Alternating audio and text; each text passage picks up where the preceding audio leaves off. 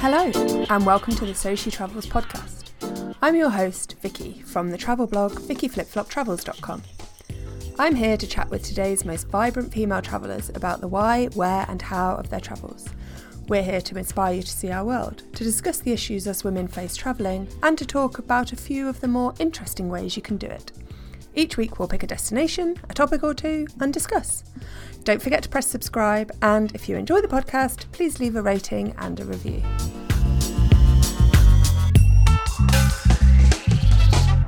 Today's guest is the most intrepid hiker I know, and I know a lot of people who like to hike. Kathy has an entire blog dedicated to travelling Scotland and mainly enjoying the great outdoors there. She's hiked and camped solo around the world, so I wanted to get her top tips to get me up and out, even if it's just to the nearby South Downs. Kathy and I met in Israel a few years ago, and her adventurous spirit and passion for all women to explore the outdoors totally inspires me. She's even running a retreat for women who'd like to get into hiking, but you'll hear more about it in the podcast.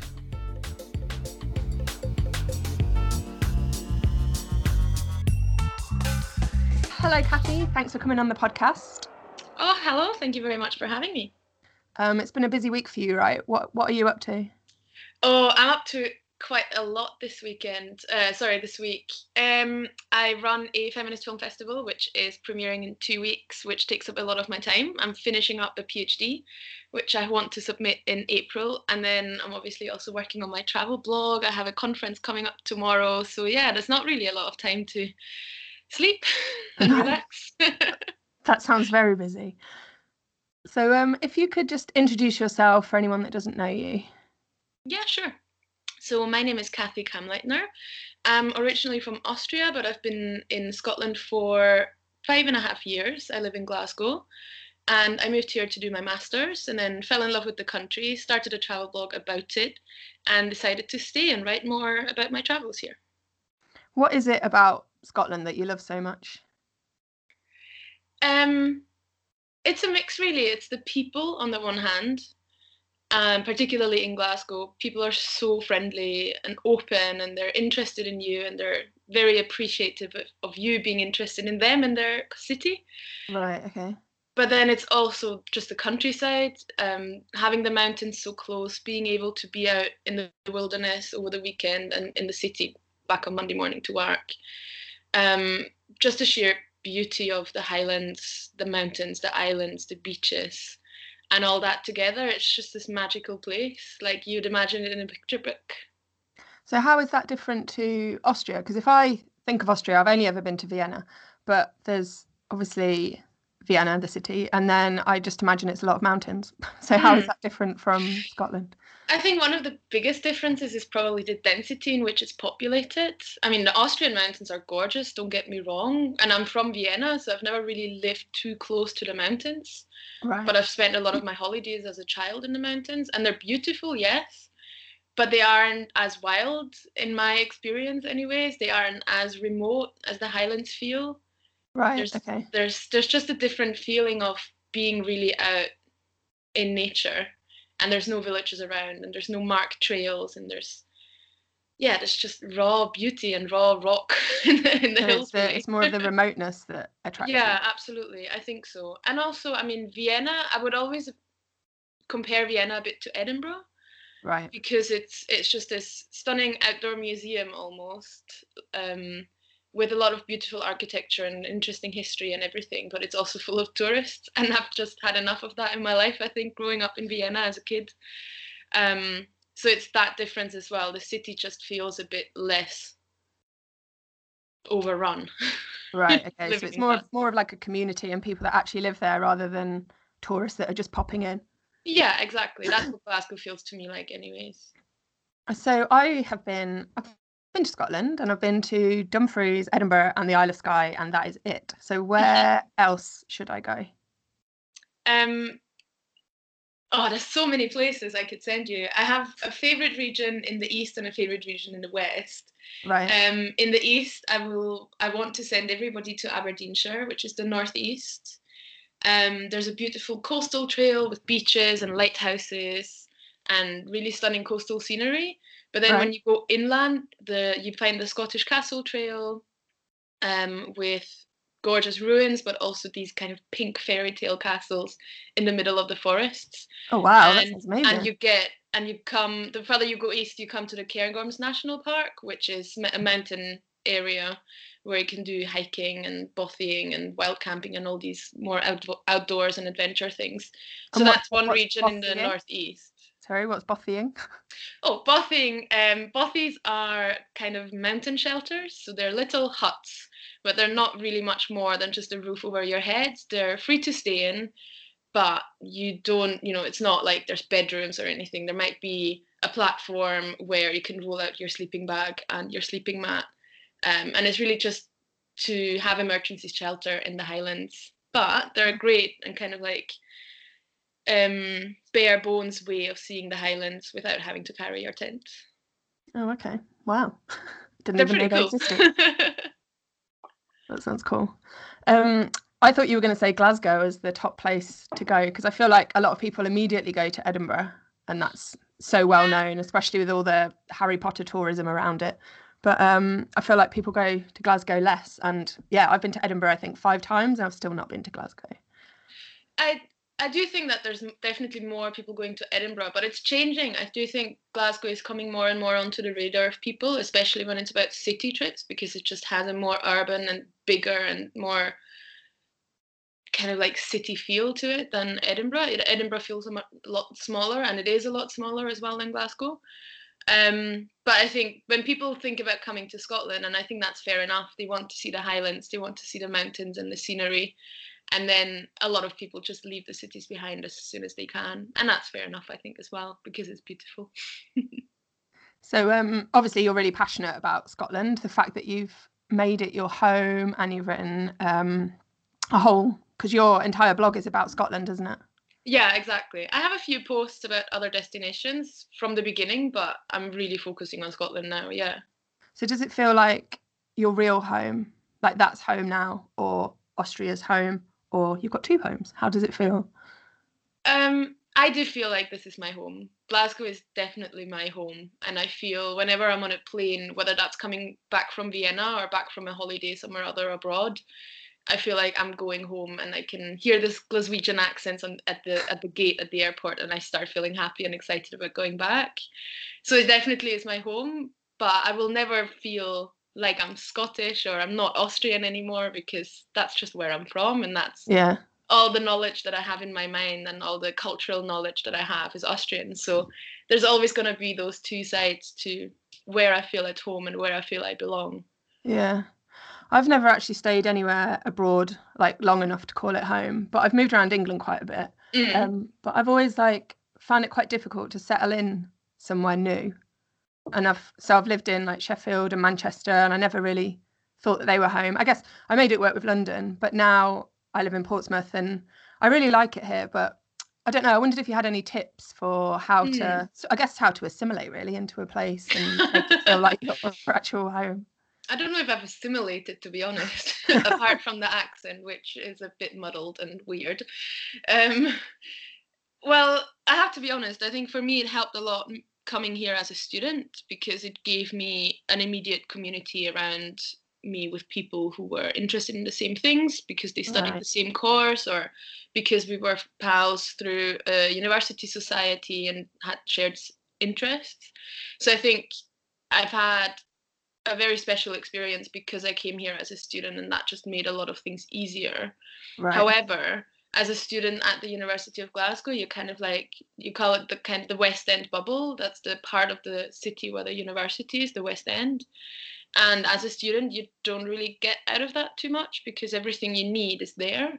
Right. Sometimes okay. you go to the city centre for restaurants or shops or clubs or something. But the majority of my life in that first year when I was doing my master's was in the West End, and getting out of that was a bit tricky. But because I had friends and established friendships with people who also stayed in Glasgow after uni, moving away from the West End and moving out to another part of the city and exploring a bit further just became easier because I had someone to share it with. So I don't know if it's all about finding a if community, everybody has an experience like that, because I can absolutely relate that it's hard to find a routine and just create a circle of friends around you. I've struggled with that when I moved to Berlin, which was before moving to Glasgow. Even though I had some friends there, but it just never felt like home. And I don't know whether that's just because I came here as a student. Yeah. Yeah, I guess it's just putting the time in and finding your people, finding your community to feel. Absolutely. And I do think that, being active online and being active with my blog and sharing these things has helped, because I've met quite a few of my best friends here in Glasgow through that. Oh, that's cool. So whether they're, other bloggers who are also based in Glasgow or other places in Scotland, or just, it sounds weird, but like readers or followers, who I just connected with because they're interested in the same things. Yeah.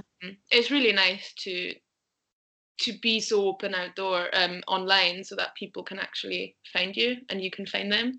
I think that helped. Yeah, that's nice. So your homeland is Vienna, your adopted land is Scotland. Where do you go on holiday?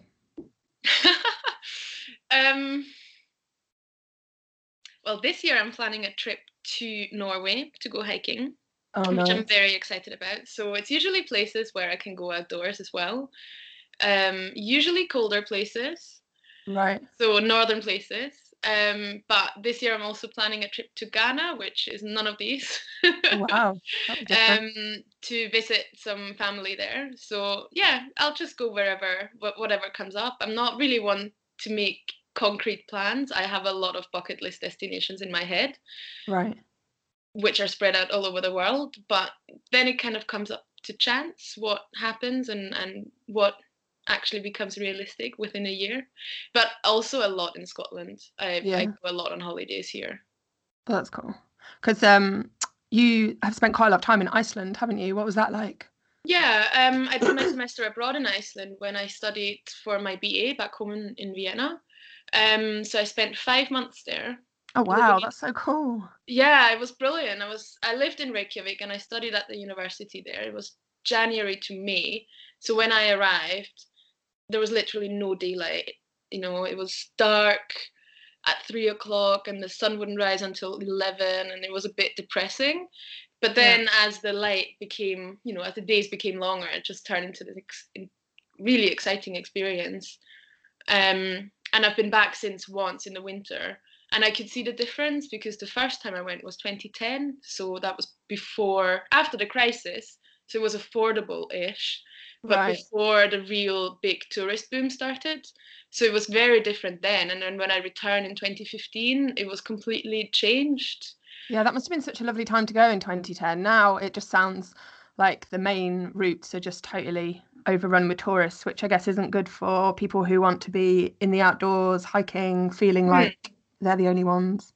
The good thing is, because it's the main, as you say, it's the main routes. I think the south of Iceland in the summer, or even in the winter when it's about Northern Lights tourism, is probably not going to be as enjoyable. But there's so many parts of Iceland, I think, where people don't go, and they're great for outdoorsy people and for hiking and for adventures. Right. I'm not going to name them now because I still want to go.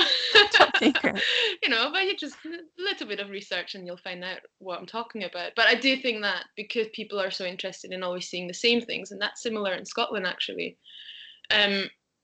If you do your research, you'll find the places that are more off the beaten track and still relatively untouched. Yeah, because the Isle of Skye is getting overrun, isn't it? So that's what I've read. Yeah, absolutely. I mean, I've been to Skye 3 times now, and the last time I went was in November there. And November isn't overrun, and we had a weekend of sunshine, and it was brilliant. And I would definitely recommend everybody going if they go off season and if they have at least 2 nights to spend on the island. But the amount of people who want to do day trips there in June or wonder why they can't book accommodation there now for a weekend in May, it's just puzzling, like mind-boggling how people think that it's still so undiscovered and off the beaten track, because it's probably the most beaten track destination. Yeah, I went for New Year's. So I was there New Year's Day a few years ago, and I don't think we saw anyone actually. I don't think anyone was there apart from our little tour group. Yeah, I think, and the winter light in Scotland, if you get a sunny day is just the most beautiful and super great for photography. But even if you don't get sunshine, but it's moody, that's just Scotland. And I think the Highlands and the mountains just look even better almost when the skies are a bit grey and cloudy and a bit rainy. Yeah, definitely. So one of the big things that I wanted to talk to you about was hiking, because I think I know a lot of women that travel solo, but I really don't think I know anybody else that like hikes and camps solo. Because you did the Hebridean Way, right? Was that 2 weeks? Yeah, exactly. I did the Hebridean All by Way last yourself? July, in 2 weeks. Yeah, so I hiked for 12 days, and I spent 2 days in addition on the islands by myself as well. Right, and it's 150 miles. Exact. I think it's 155. 155 miles. Oh my gosh. um. So yeah, I hike between, I want to say somewhere between 9 and 15 miles a day, With your depending, backpack and your with my tent? Did you have a backpack tent? and my tent. Yes. Oh my gosh. So that's a heavy backpack. It's a big backpack. It's like 65 liters plus 10 extension, which some people might find over the top, but to be honest, I don't. I was carrying a lot of stuff, but I felt like I've minimized as much as I could and still filled the backpack. So yeah, Yeah. it was I can't tough, but it was Yeah, I can't great. imagine going that far with that on my back. I hate when I've got a backpack on, I hate even Mm. just like queuing at the airport with the backpack on. I I think you can't, get used to I it don't know, I so just can't do it. quickly. And Right. and I also think so went on my first solo trip 7 years ago to Canada, I had a backpack like that, and I filled it with so much crap. I'm sure that it was much heavier than anything I carry now when I camp, because Right. it's still less than 20 kilo. It's Okay. not like you carry 60 kilo on your back or anything. It's just some of the things are bulky, like your sleeping bag and your tent, unless you want to invest a lot of money into really tiny, lightweight equipment, which I just Yeah, don't and then have. it starts getting expensive, right? Exactly. But with like relatively affordable equipment that is also relatively lightweight, it's still bulky enough to fill a backpack. But you get used to it. Your back hurts the first 4 days, and then you kind of just, it's just there. And also, if you get a good backpack, you carry all the weight on your hips, you don't have it on your shoulders. So, and it moves with your movement. So it's almost like you're not carrying it. Almost. Almost right. Okay. I'm not entirely sure I agree with that, but it's You an have to interesting. try. Yeah, interesting theory.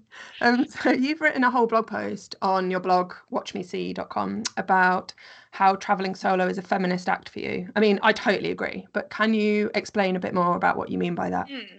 Well, as you know, the article was inspired by you, and your article about why you think solo travel is a feminist act for you, and it was, reading that article really made me, it inspired me to put all the thoughts I had kind of loosely in my mind into words.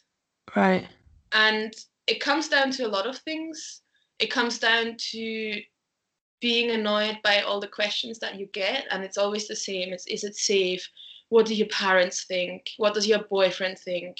Aren't you scared? Are you not going to get bored? As if like a 30-year-old woman can't hike on her own and Yeah. spend time by herself, like as if I was that boring that I couldn't enjoy spending time with myself, and as if I needed my parents, permission, or my boyfriend's permission, or anything like that. It's those questions that really eat away at you, and they're there all the time.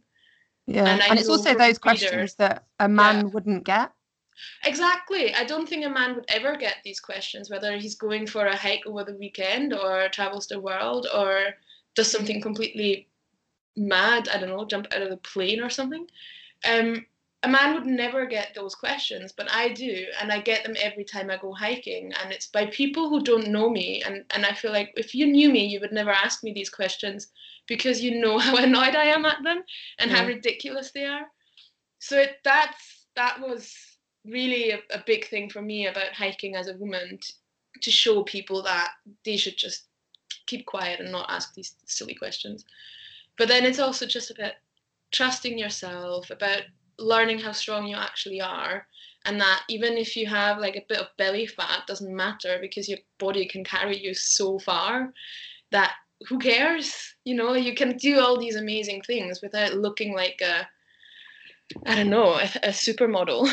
Without even worrying that's about what you look much like. more important than anything what people think about you. Yeah. Having those experiences and being allowed to be so proud of yourself, it really gives you a lot of confidence, and it just empowers me. And I find that is something I hope everybody should experience, whether it's through hiking or some other activity. Mm. So you say in that post about how there is more men on the trails. Why do you think that women aren't doing it? I mean, I think there are a lot of women who do it, and there are just less. Yeah. And I do think it comes down to being intimidated, not seeing the role models and not having the role models to follow in their steps. I mean, Wild stands out as a film about, or a book and a film about a woman who goes out and hikes a big long distance trail, but there's not many other mainstream images like that I can think of. Yeah, that's the only one I can think of, and I've only watched the film. I haven't read the book, but the film did kind of there was a big scene, wasn't there, where there was two men that she came across in the field and they were being gross, and I can't remember how did she get away from them, or what did she do? I can't remember now. I actually can't. I think she packed up her tent and just walked on. And just went, to get away from them, I think. Yeah. I actually can't remember now. But yeah, it's the fact that, the only film you and I can think of on that kind of level of publicity and mainstream image, you still get a scene in which these fears are kind of, what's the word? Where these fears are shown to be true. Yeah, and that's kind of the only that's actually the only scene that I can really remember from that film, which is really sad. But maybe that's just the thing that's stuck with me and like, I don't know, scared me a bit. I don't know. I don't want to be, and I want to like do these things, but I have never camped. I've camped solo at festivals, but I've never camped solo like on a trail. I've been hiking by myself, but I don't know, I feel like when you're hiking, staying safe from like the elements is knowledge, and you've got a bit of control over that. But then staying safe from people, it comes down to luck, and you don't know who you're going to meet. And like the chance that you're going to meet a weirdo is so low. But that's true. But it does come down to chance. So why not give it a go? Yeah, good answer. It's just like when you go out traveling solo. Yeah, things could happen, but think about all the benefits you get from it, and what are the chances of you having an amazing, empowering experiences. And what are the chances of you running into a psycho who wants to harm you? Yeah, so true. And when you weigh those two up, I think you can gain so much from doing it and trying it and having these experiences, that I feel like that to me is bigger than the fear of the risk. And it's a shame, because I think a lot of people don't agree with that, and would probably still feel that the risk outweighs the possible benefits. But again, it's also like, it's not our fault. If I go out and someone harms me, it's not my fault. Because the guy next to me the guy that camped there the night before was probably on his own as well, and nothing happened to him. But it's not my fault if something happens to me. It's the person's fault who did it. Yeah. I guess it comes down to as well, like, you could go for a night out in Glasgow and meet a weirdo. You just never know where these weirdos are. I mean, the majority of women who are either, who face violence, it's from partners, it's from family members, it's from people they know, and usually their own home. Like, statistically, it's more dangerous to live with your partner than it is to go out hiking by yourself. Yeah, that's how crazy, sad is that? But no one would ever say, "Oh no, I'm not going to live with my partner anymore." It's realistically, no one will say that. But everyone will tell you that hiking on your own and camping on your own is dangerous. And to me, it doesn't make sense. Yeah, that is such an interesting point, because it is, isn't it? More likely to be harmed by your partner than the Hebrides. Yeah. Absolutely, yeah. So all your knowledge about hiking, have you gained that from hiking, or do you read books, or how do you know things? Or do you just get up and walk? I think a lot of it does come from hiking a lot as a child with my parents. So just gaining that confidence in being on the trail. And so the walking part itself to me is not a novelty kind of experience. Right. Then I was part of the Mountaineering Society at Glasgow Uni. So I had a lot of friends who went hiking and climbing outdoors, and then you hike together and they would kind of show you or teach you. So I think hiking with others, slightly more experienced hikers, can give you a lot of confidence. I think if they're too experienced, it can almost scare you off because you start comparing yourself to a level of experience that takes a while to achieve. But if it's someone who's just a little bit better than you, or more experienced than you rather than better, then I think you can learn a lot, and you can learn a lot from each other as well. Yeah, I was going to say, one of my friends went to join a hiking society thing. She's from London, and she said that when they all met up, everyone was just talking about all these big hikes that they'd done, and it was kind of like a currency, like which hike have you done? What have you done? And then it all became. She felt like it became competitive, but it might have just been because she hadn't done any. Yeah. But I think that is a very valid point, and I see that with friends of mine who are, who would like to start hiking, but they're intimidated by it because they would start comparing themselves with me, and I've just done a big solo hike in the summer. So and I start comparing myself to people who hike 1,000 kilometers or go hiking for 6 months, and it's just that's not the point. It's really just about finding someone who you aspire to, but also finding someone who can teach you just what is the next step and what are the next skills you need. And then I guess that's go on. I just wanted to say another way of learning, and something that I like doing, is courses. So I went on a navigation course last November, which was a training day just for women, and you learn how to read maps and how to navigate in the mountains with a compass and things like that. So there's some things I can't learn from reading, even though there's thousands of guidebooks about navigating and using a compass, but I need to try and have someone show me, and then try again and try again and try again. So that also really helps. I guess courses like that are good because you meet like-minded people and get inspired. Absolutely. And actually the women who run the course that I did are also the ones who are partnering with me on the hiking retreat. So it's great to build networks like that. And there's lots of women who do these courses, and they said the ones in my course said, well, we like to go outside, but we don't want to ask these questions because they feel like people might be condescending towards them. And I see that happening in Facebook groups about hiking all the time, is people being condescending about someone with less experience, and it's really shameful. Yeah, that's not cool. Everyone's just trying to do their thing. So tell us more about your hiking retreats. So planning a hiking retreat at the end of May, early June. So it's the 31st of May to the 2nd of June. And we're going out to Glencoe in the middle of the central Scottish Highlands, which is this iconic place that a lot of people just drive through on their way to Skye, which is a shame because it's beautiful from the roadside, but it's even more beautiful if you actually go hiking there. Right. And so it's a women-only hiking retreat for 2 nights, and we'll do 2 guided hikes on the Saturday and on the Sunday in the mountains around Glencoe.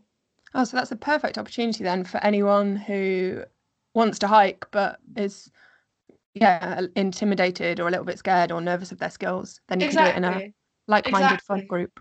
And the idea is that obviously people have different levels of experiences, and there will be a spread of people in this group as well. And we have 2 guides with us who will be able to choose a hike that suits everyone. So it will be challenging for those who might be a bit more experienced, but also challenging for those, but not too hard for those who are not so experienced. And it's really about sharing and learning from each other, setting goals for the hike, learning how to prepare, what to bring for a day hike and things like that. So it's very beginner friendly.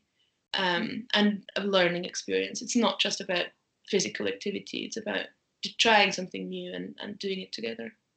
Yeah, that sounds good. The last time I went hiking, I was in Nepal a few weeks ago. Cool. And I was traveling by myself, and obviously there's loads of long hikes there, but I only had a week in the country, so I didn't have time. So I went off on a day hike, and I was like, yeah, I'll be fine by myself. And then within about an hour, I realised that I'd totally got lost because I think with hiking, I might be a little bit overconfident and have absolutely no idea about navigational skills. And then I sort of looked around, and it's because I'd seen cool things. So I was like, oh, I'm going to go over there. Oh, I'm going to go over there. Oh, I'm going to do that. And I didn't like map where I was going or realize where I was going. But then it was quite weird because I got a little bit excited that I was lost. I was thinking of all these stories like 127 hours and all this. And then it was probably about 15 minutes later, I was actually like really panicked that I was lost because I was stupid and I'd gone out. Nobody knew where I was. I had a phone that didn't work. I had a water supply, but I didn't have anything else. And it's a really stupid thing to do. But I don't know, I thought I would be okay. So I think for someone that likes to, I guess I travel a lot solo and I like to hike. So it would be good to go on your course or do something like your retreat just to get a few basic skills to give me the confidence that if that ever happened again, I mean, I found my way back. Wasn't too much drama, but there was a few minutes where I was really scared. But if I'd have had the skills from your course or even, as you say, like the packing list for the day and just a bit more knowledge, then I might not have even got lost. Or you're just more confident at getting out of difficult situations. Yeah, the thing is, I mean, you mentioned a lot of things which to me would be red flags, and I'd be, oh God, please don't go out into the mountains.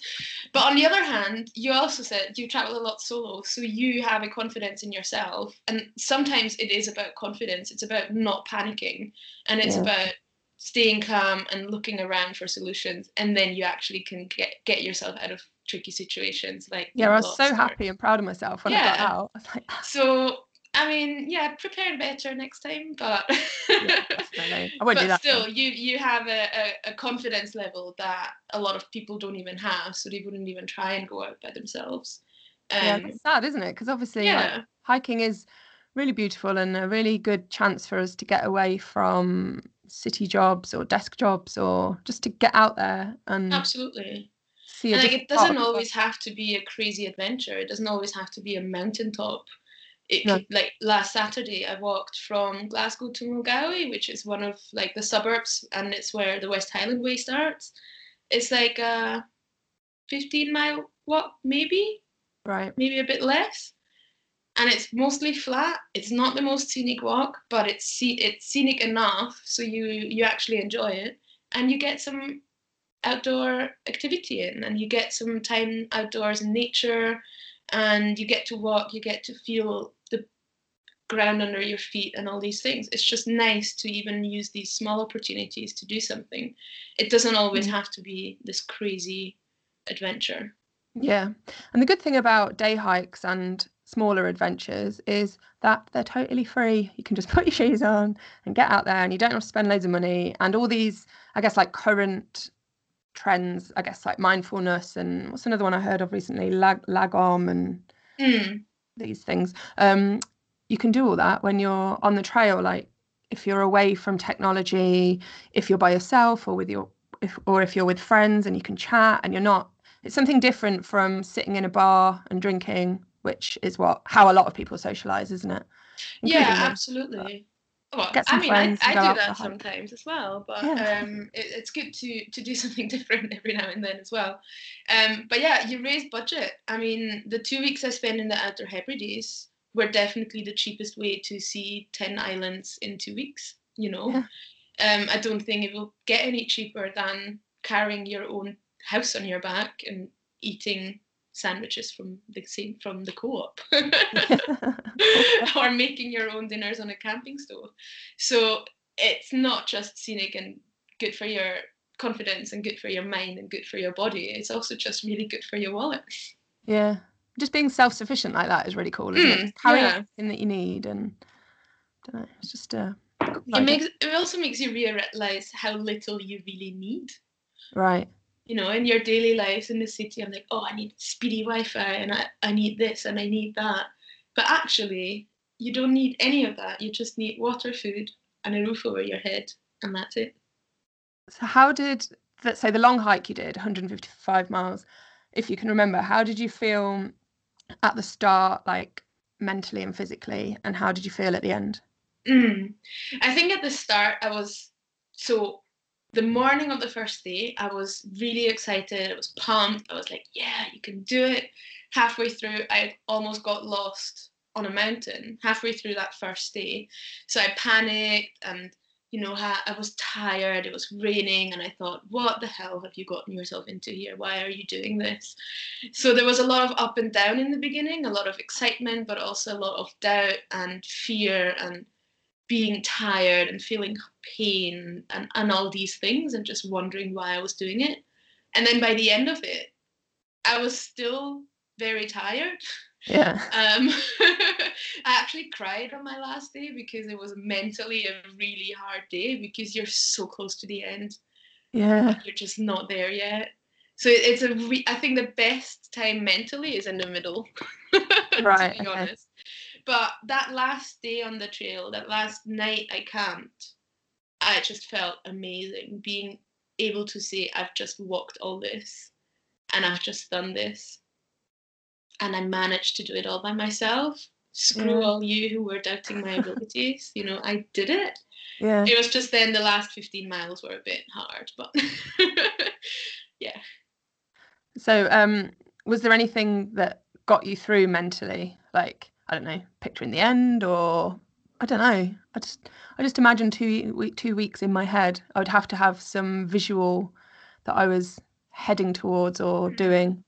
Or you just enjoying the walk, I guess, the hike. I mean, a lot of it was about being able to say, I've done this whole walk. So there were several points on the Hebridean Way where I was so close to just hitchhiking. And I actually did hitchhike once because it was raining and I was walking on a narrow road, because there is quite a bit of road walking, which is not very nice when there's traffic and it's a single track road and you have to get out of the way all the time. So I did actually hitchhike once for about 3 miles.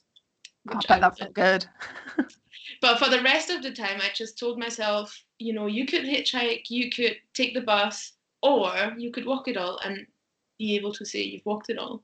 So it was this sense of achievement that really helped me through. And then the other thing, and that was something that helped a lot with where people thought, oh, are you going to get lonely or bored, was listening to podcasts, actually. I'm particularly listening to podcasts about women who do adventures, women who travel, women who go road tripping and tell their stories. And sometimes these stories would be really inspiring, and other times the stories would be about something where situations went really wrong and I could feel like, oh, I'm actually not that bad off. So, this is going well. Yeah, definitely. One of the biggest physical challenges I've done, obviously I haven't walked as far as you, but I cycled from Hanoi to Ho Chi Minh City in Vietnam. Mm-hmm. And I did it in a group. I'd signed up to do it and thought it would all be good fun. And then when I got there, I was like, why have I done this? What am I doing? And then first day, I think we only did like a fun cycle. So it was like 10 miles or something, not very much. And I was like, oh my God, this is actually going to kill me. I hadn't done any training or anything like that. And it is amazing how quickly your body can adapt. Mm-hmm. And so I think we did it in 11 days maybe, but even within a few days, I was having a great time and I loved it. And then by the end, on the last day, like I didn't want to finish cycling. And I'm sure we were doing 55 kilometers, I think. I've got a blog post about it anyway. But I think we were doing 55 kilometers a day. And yeah, by the end, I just didn't want to stop cycling and we were doing it so fast. And yeah, it just amazed me how physically and mentally I got used to it. And there was one big massive mountain where we went up the Hai Van Pass, and I really didn't think I'd get up there. And then the amazing sense of accomplishment that you get when you do it, and when you do something that you maybe doubted a little bit that you would ever get to the end of, is just incredible. And so that's kind of what I was thinking about when you were talking about walking for 2 weeks with all your stuff on your back, coping with the Scottish weather. It's kind of like a high you never want to end. Yeah. Because every day you set yourself a goal, which is where you want to reach.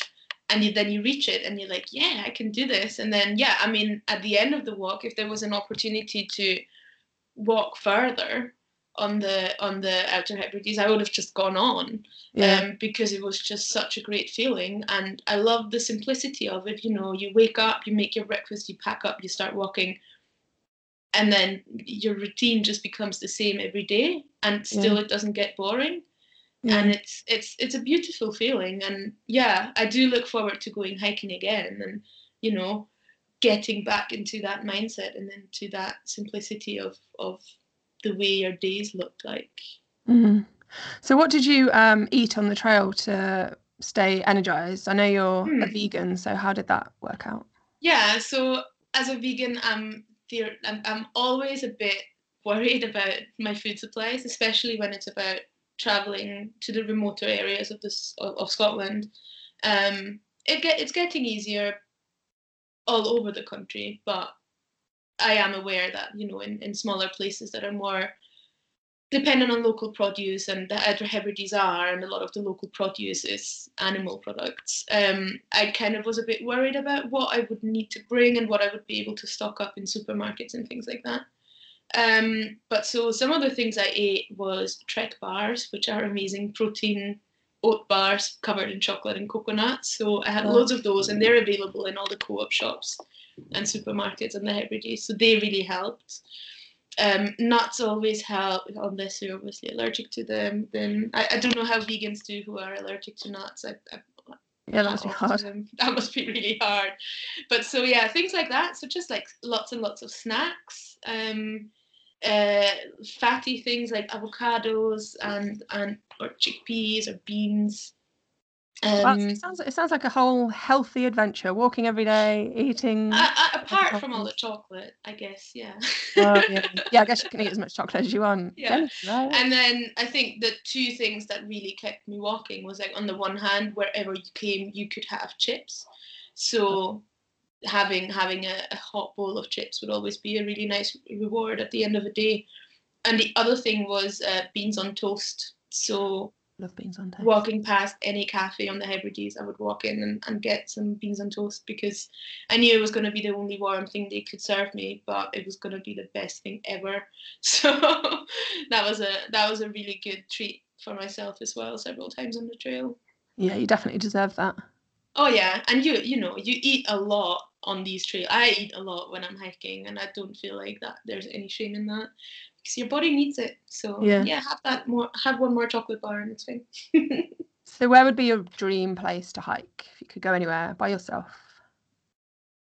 Oh, it would be South America. It would absolutely be Patagonia. Patagonia, absolutely. It would be Patagonia, but also the Andes in Peru.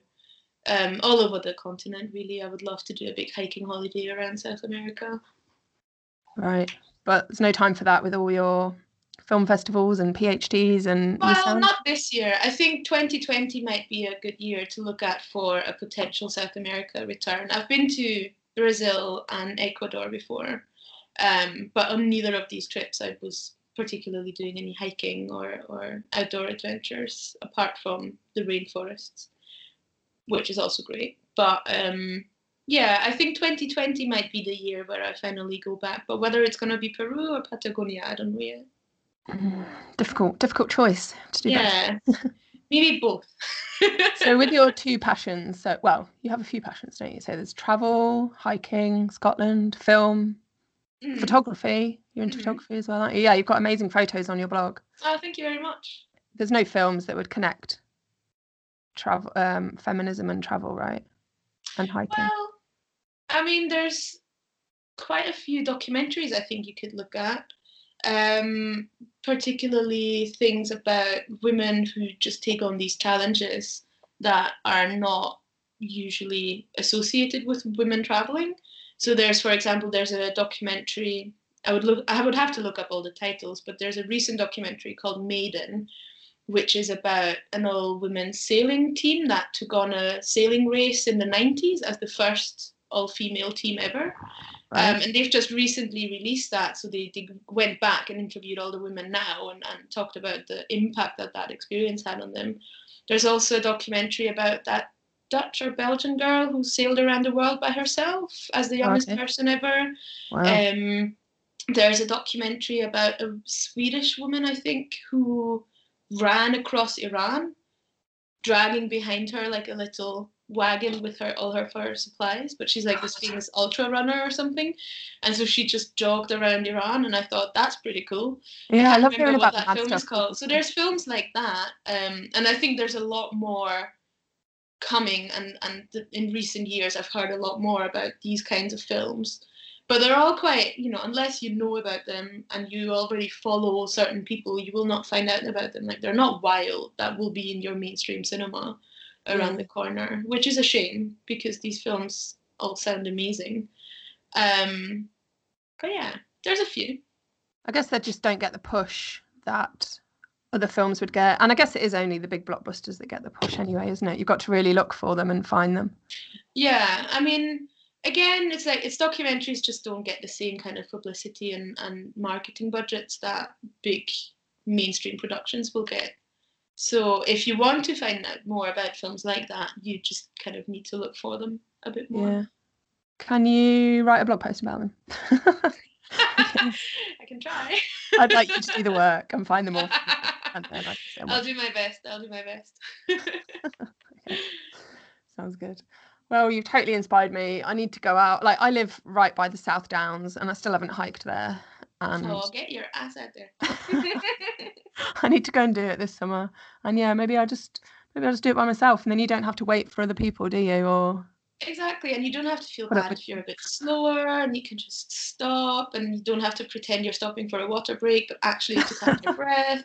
All these things. It's nice to be on your own as well, because you don't owe any apologies or explanations to anyone, and you can just walk at your own pace. Yeah, and eat chips and chocolate all day. Exactly. That's great. I don't know what I'm doing. I love it. So if anyone has any questions about your hiking retreat or hiking, where can they find you online? They can find me on my blog, which is watchmesee.com, and they can also find me on Twitter, Facebook, Instagram @watchmesee. Okay, well, thanks very much for joining me today. It's been really interesting. Oh, thank you very much for having me. This was fun. Okay, have a nice day. Bye. Bye. So what I'm taking from all that is that we can start small, just go out for the day, and then with experience and advice, we can work up to camping in the outdoors. Also, we need to be our own guide, but podcasts and documentaries are a good place to get that extra inspiration. So welcome to So She Travels. Anyway, I hope you check out Kathy's blog, and if you enjoyed this episode, please do subscribe and leave me a review on iTunes. It really helps to get more people to listen. I'm off to find more inspirational female guests for next week. Make sure to let me know if this episode has got you thinking about hiking. You can get in touch with me on all the social medias @VickyFlipFlop.